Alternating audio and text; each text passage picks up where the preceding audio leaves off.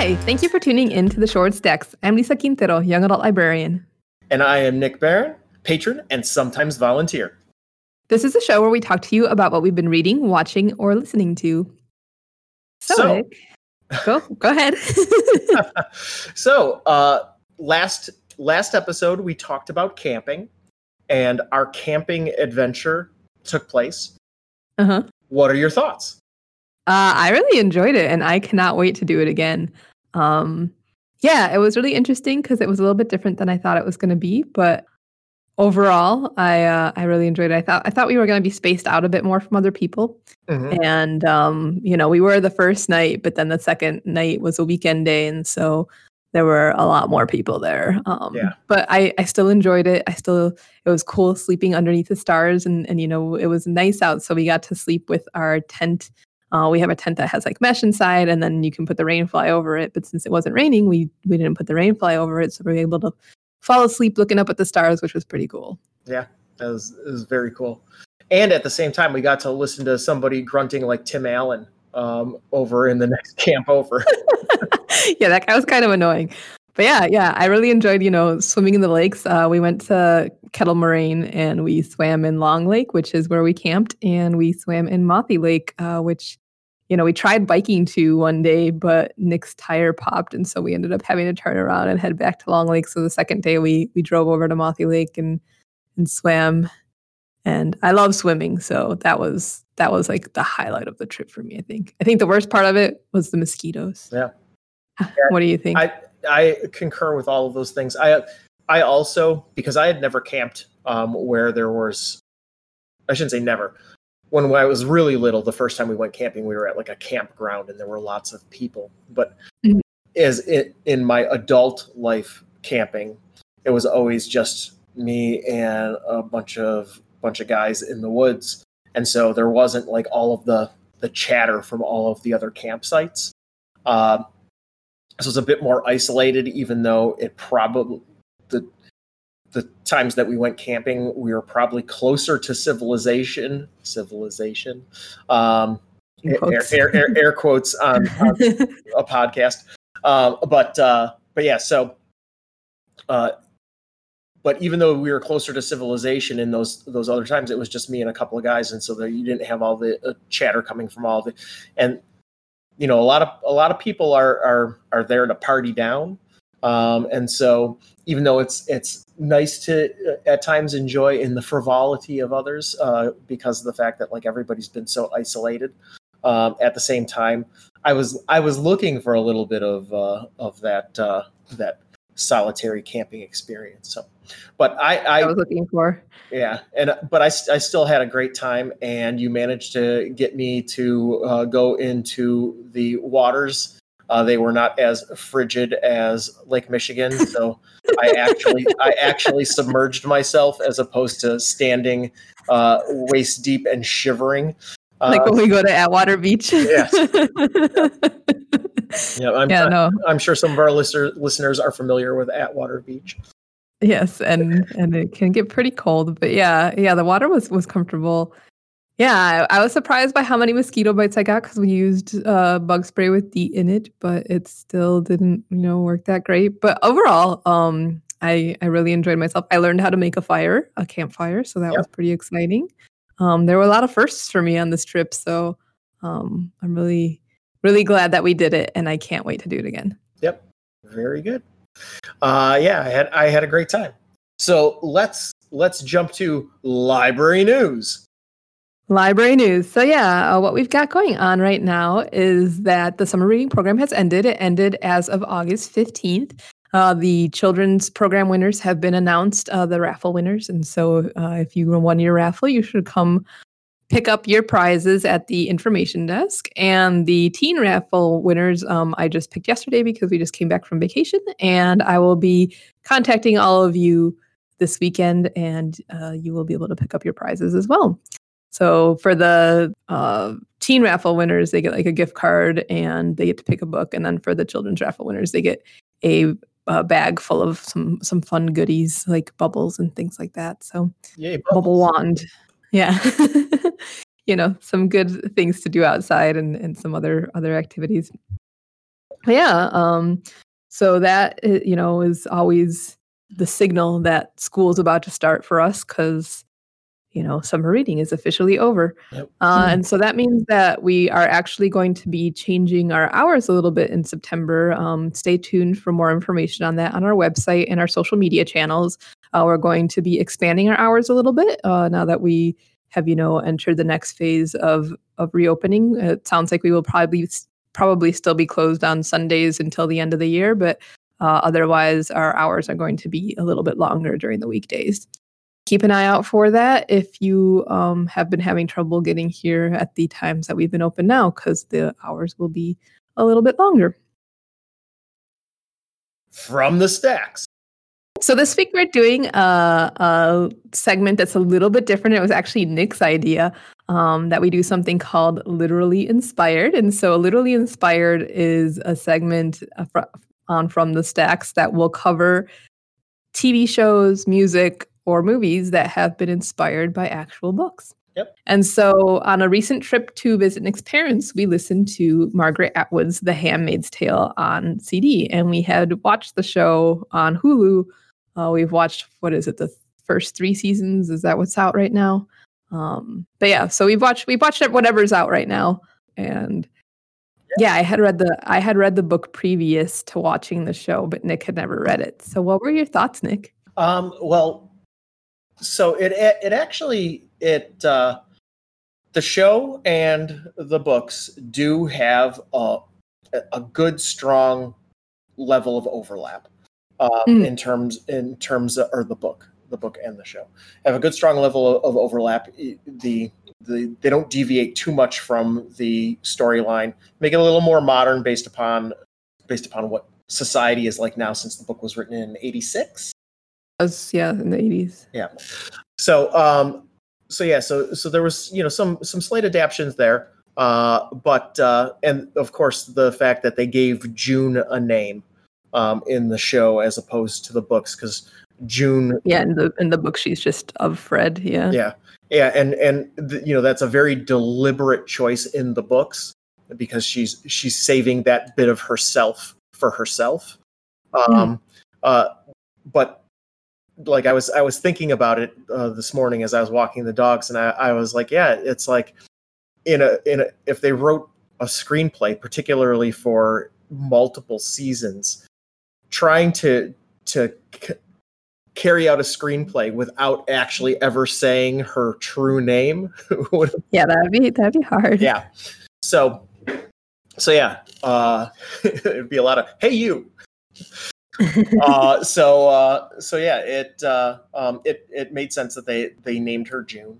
But yeah, I really enjoyed the books after or the book. I keep saying books. I really enjoyed the book after seeing the show. But one of the things that I'm really into world building, and I'm really into dystopias. The idea of dystopian worlds. And one of the things in the show that I really enjoyed was the colonies. And in the books, it was fascinating for me as somebody that was born in the 70s and grew up in the 80s.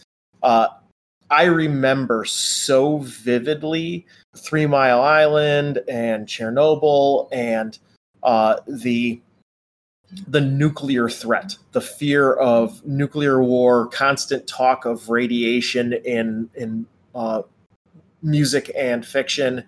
I listen to a lot of punk rock and metal, so lots of references to radiation, nuclear war, etc.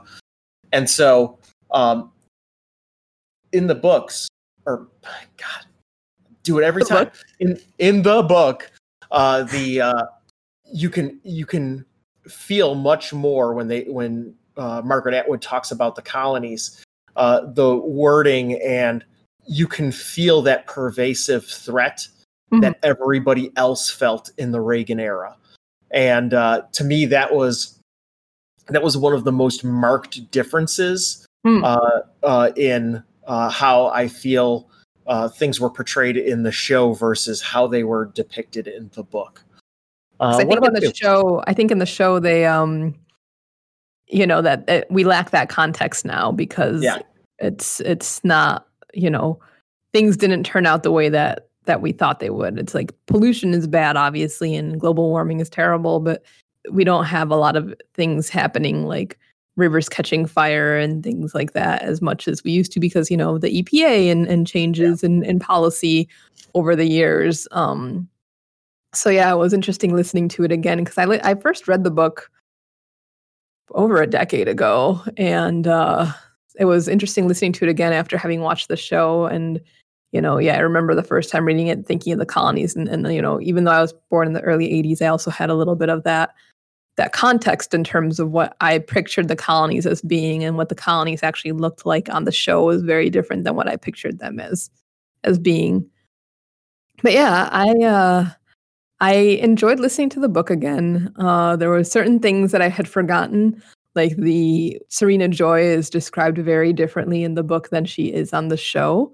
Yes. On the show, she's a young woman and she is very intelligent and is somebody who wrote books and kind of helped this whole society form. Whereas in the book, she's more like this older woman who was like a televangelist's wife, and she was in the choir of this televangelist show.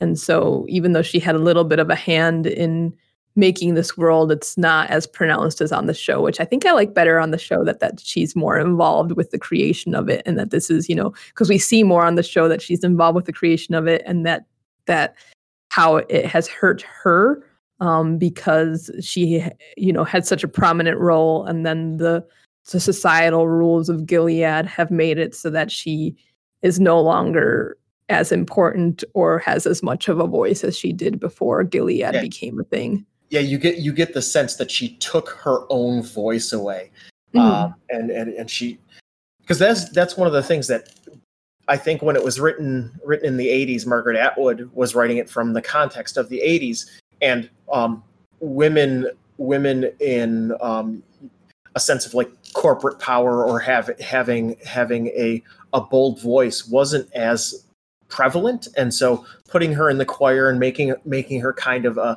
a televangelist type star fit into that context, whereas in the show, making her this very kind of like prominent and powerful woman that people looked up to, and went to her book signings and went to her speaking engagements, and she was this woman of prominence, and her ideas ultimately undermining that and stripping that away from her. I thought that was a really good modern take.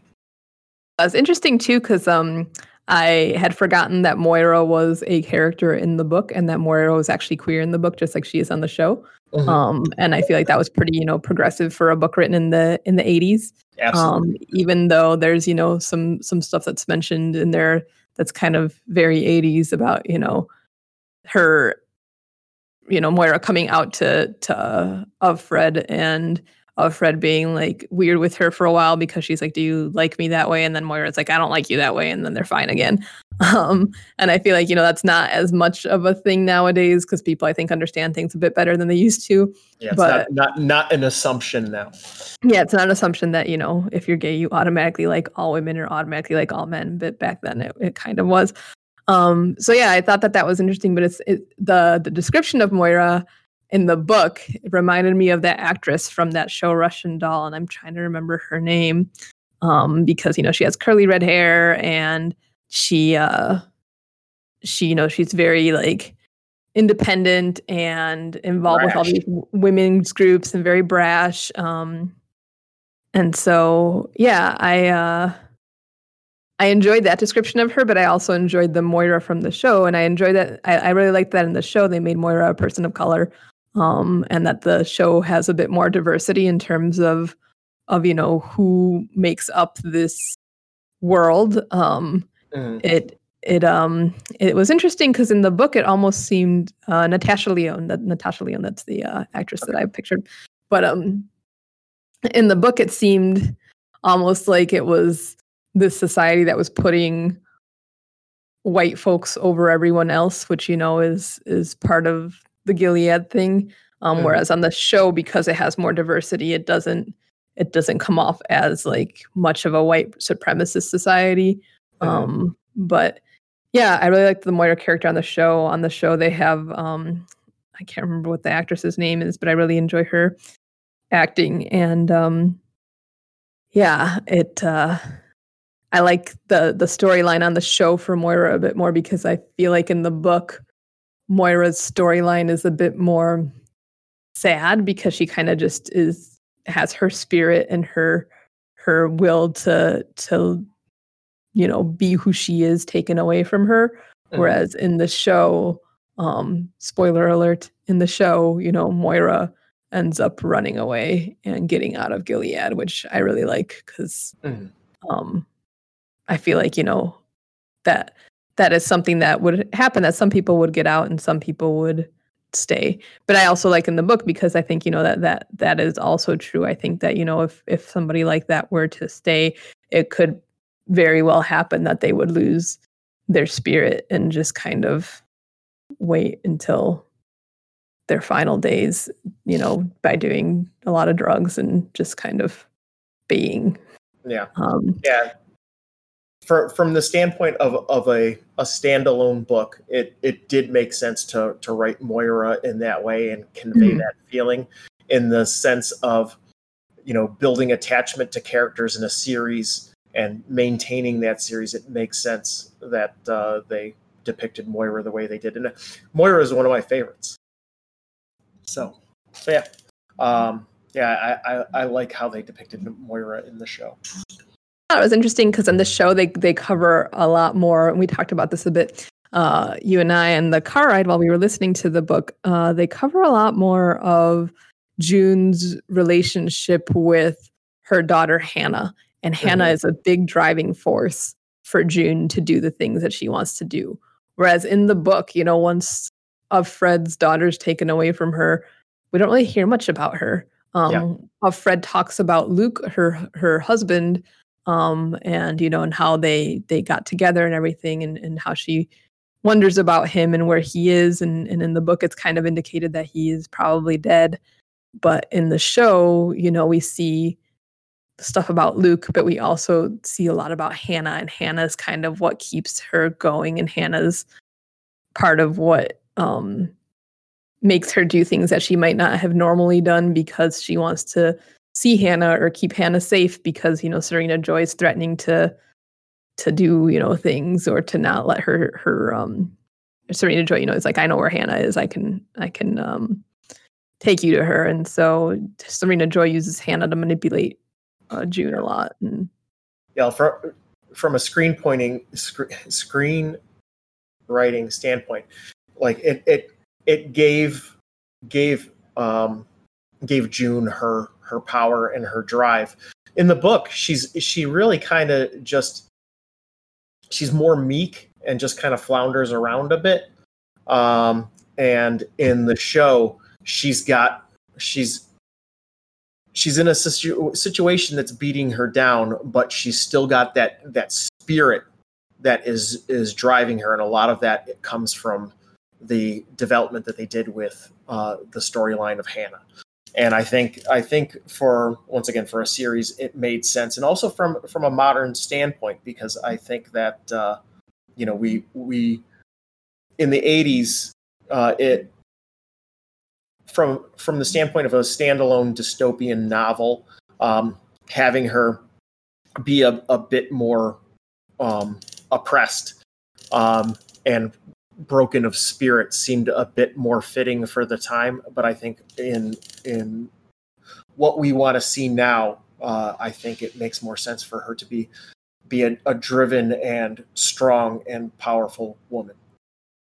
Yeah, no, I like both a lot. Both have their interesting merits, and both imagine the world in interesting ways. I like what the writers of the show have done to keep the story going, and how they've changed things, and how they've kind of teased out the relationships that women would have with each other in these circumstances. Very, very transactional and manipulative type of relationships. But when you think about human, like how humans are, human behavior, it makes sense that in such a situation where it's you versus me and in a survival kind of situation that sort of stuff would happen. Mm-hmm. So let's talk about how the book ends versus how season 1 kind of wraps up, if you can remember, because I don't fully remember. And also let's talk about how Testaments deviates. So I don't really remember how season 1 wraps up either. Let me take a look and see if I can find that. So the book ends kind of abruptly. The book ends when of Fred, who is pregnant with the driver Nick's baby. Spoiler alert. When the eyes take her away, and we are led to believe that Nick is an eye, and that the eyes are taking her away in order to help her, have this baby and potentially get her out of Gilead, but we don't know for sure.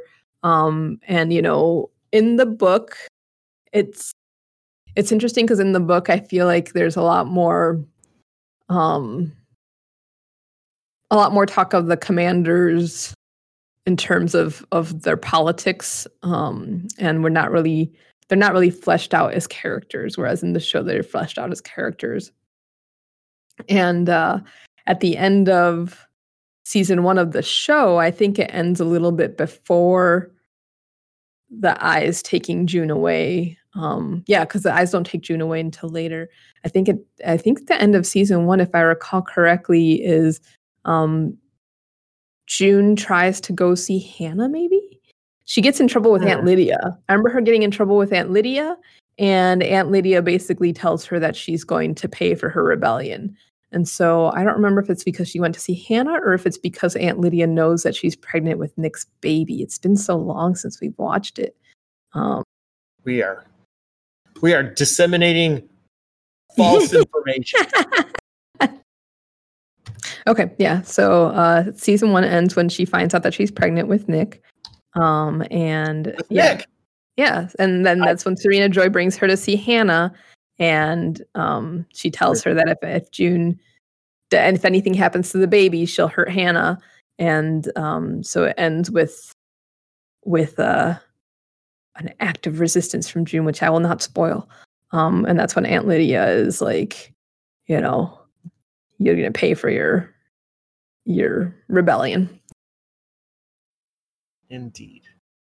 So yeah, so that's the end of the show versus the end of the end of season 1 of the show. Yeah, the end of season 1 of the show versus the end of the book. So then the book, it just kind of is like this final thing, and we're kind of it's left to our imagination whether June, gets out of Gilead, or whether, she gets stopped along the way, or whether the eyes are actually going to help her, or because in the book, one of the things that's interesting in the book that you also see in the show is that, there's a lot of corruption in this society, and a lot of people getting away with things that they shouldn't be able to get away with. And, all these things that the society in Gilead is supposed to be against are still happening within the walls of Gilead, just in different ways. Like, the hotel is a brothel, even though Gilead is supposed to be against, premarital sex and sex for pleasure and things like that. It's this, they're still, trafficking women and doing things that they claim are, it's a society built on sinful. Yes, it is a society built on hypocrisy. And so yes, about the Testaments. So the Testaments is a book that Margaret Atwood wrote that came out this past year. And it is kind of the sequel to The Handmaid's Tale. And it kind of picks up where a bit of the show, and then also picks up a bit of the book. So in the show, we find out that Hannah's name is changed to Agnes, and the baby that... Yeah, you should explain that Hannah is the baby. Hannah's June's daughter, or of Fred. And so in the show, Hannah's name is changed to Agnes, and she, when we last see her in the end of season 3, she's probably like 12. And then in the show also, when of Fred or June has her baby that's Nick's baby, she names her Nicole. And in the show, she gets Nicole out of Gilead and up into Canada. And so the Testaments follows the story of baby Nicole, who is now a teenager. She's 16. It follows the story of Agnes, who is in her early 20s. And it follows the story of Aunt Lydia, who is in the show and in the book one of the people who put together this society, and the way that the things work for the women in the show and in the book. And so it's interesting because she was partially responsible for the aunts and the Marthas and all of that, correct? Yeah, for like breaking down the women's society as it is. So like the handmaids having their, the things that the handmaids have to do, and for, she has a very tight relationship with Commander Judd. And it's interesting. So I had forgotten this. At the end of the book, there's like all these like documents that are shared, because at the end of the book, The Handmaid's Tale, the first book, at the end of the book, it's kind of like being told as though it's being told from a future society where they studied this ancient society, and they have these random documents, and they're talking about this failed society called Gilead, and laughing about it and kind of making jokes about it, but also sharing like a journal that they find that she put together. And she basically, of Fred, they find all these cassette tapes, and she recorded all of her story on these cassette tapes. And so they speculate as to how she recorded it and why she recorded it and who she was and who she was tied to. And they end up, deciding that she was either tied to, based on records that they have, to Commander Judd or Commander Waterford. And both Commander Judd and Commander Waterford were instrumental in the creation of the society. So Commander Judd was more the person who started the war and was more involved with how people were tortured and how people were punished and things like that, whereas Commander Waterford was more involved with policy. And so we don't know which commander of Fred was married to, or not married to, which commander held her as their handmaid. And so the second book, The Testaments, covers a lot of information about Commander Judd. And Commander Judd on the show, I think, is the older commander that we see later on, whose wife is ill. And that is where June starts to record her story in the basement on the cassette tapes. And Commander Waterford on the show is the first commander that June is living with, Serena Joy's husband. And I don't remember if on the show that second commander's name is Commander Judd. He's described very differently in the Testaments in the book. He is described as an older man, but he's described as a older man who likes to marry a lot of young girls and constantly is cycling through wives. And which he's nothing like that in the show. No. So it's interesting because some of the characters from the show are in the second book in the Testaments, but they are different. Aunt Lydia is pretty much the same throughout most things. Her backstory is a bit different in the book The Testaments, because in the show she's supposed to be a teacher in her previous life who had a lot of ideas about bad moms and things like that. Whereas in the show, or in the book The Testaments, she's supposed to be a judge who was a judge for a lot of domestic violence cases and cases involving women. And at one point she had been a teacher, but she doesn't have the kind of ideas that Aunt Lydia does in the show. It's in the book, she's portrayed more as, this woman who is very intelligent and figured out a way for herself to survive and to thrive in this new society. And kind of, even though she's not proud of it, she did what she feels like she did what she had to. And I looked it up. It was Commander Lawrence that. Commander Lawrence is the older commander.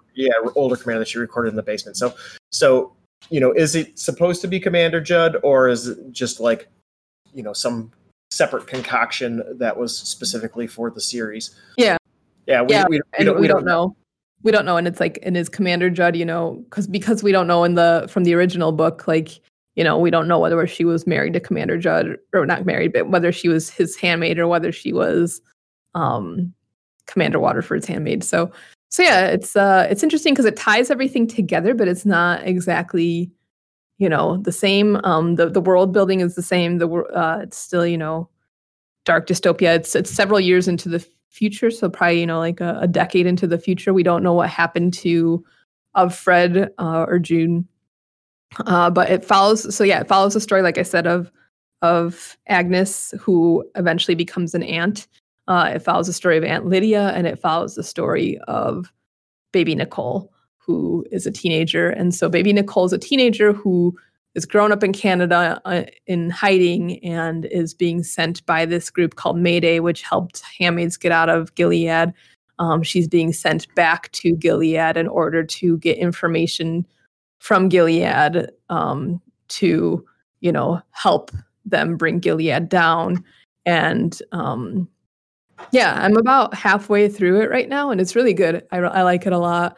I'm really excited for the next season of the show. Sounds like that probably won't be coming out until next year on Hulu because of, production having to stop because of COVID this year. But yeah, if you are interested, we own both books on audio here at the Shorewood Library. We also own both books on, in hardcover format here as well. And we also have the DVDs for the first few seasons of The Handmaid's Tale if you want to do your own comparison of the literary versus, the reimagined world of Margaret Atwood. Yeah, and I'm really curious if they will steer it towards the Testaments and some of the storyline, or if they will continue to deviate out. The other thing that I wanted to throw in is something that. So in episode 1 of the Shorewood Stacks, we talked about Utopia for Realists by Rutger Bregman. And in episode 2, we talked about Noah's Not Enough by Naomi Klein. And one of the things that I thought was an interesting thing that both authors talked about in some way, shape, or form that relates to some of the feelings that I had while listening to The Handmaid's Tale, is that they both talked about, our preoccupation with dystopias, which I love dystopias. I love my preoccupation with dystopias, but it's also because I like the sense of warning that comes from dystopias. This is what our world could be like if we don't stop it. Whereas both Rutger Bregman and Naomi Klein talked about the idea of we need to start talking about in books and media about how we can make the world a better place and talk about utopias and what we can be striving towards as a society, as opposed to what we are racing towards as a society out of fear and what have you. And I thought it was an interesting note and made me think about that. So if you're curious about those concepts, go check out episodes 1 and 2 of the Shorewood Stacks. Yeah, that is really interesting because it's like, we do use fiction a lot to process our lives and our world, and why not think of what could be rather in terms of like the positive rather than what could be in terms of like this is doom and gloom and the world is going to end. Yeah. We do have a fascination. I mean, I remember being a kid and being really into watching those Nostradamus videos and things like that. I don't know why as humans we have this fascination with the end of the world and our mortality and the destruction of our planet. I think, and we do need to think in terms like, like a lot of young activists, like about what the world could be like and how we can get there and take positive steps rather than, being a reactionary society that is taking steps to stop bad things from happening. Yeah. We need a little optimism. Yes, a little optimism is good. As always, thank you for listening to the Short Stacks. You can find us on Spotify, Podbean, or iTunes. If you have any questions or comments for our host, email us at shorewoodstacks@gmail.com, or you can contact us via our social media channels. We are on Twitter and we are on Facebook. Until next time, thanks for listening and be well.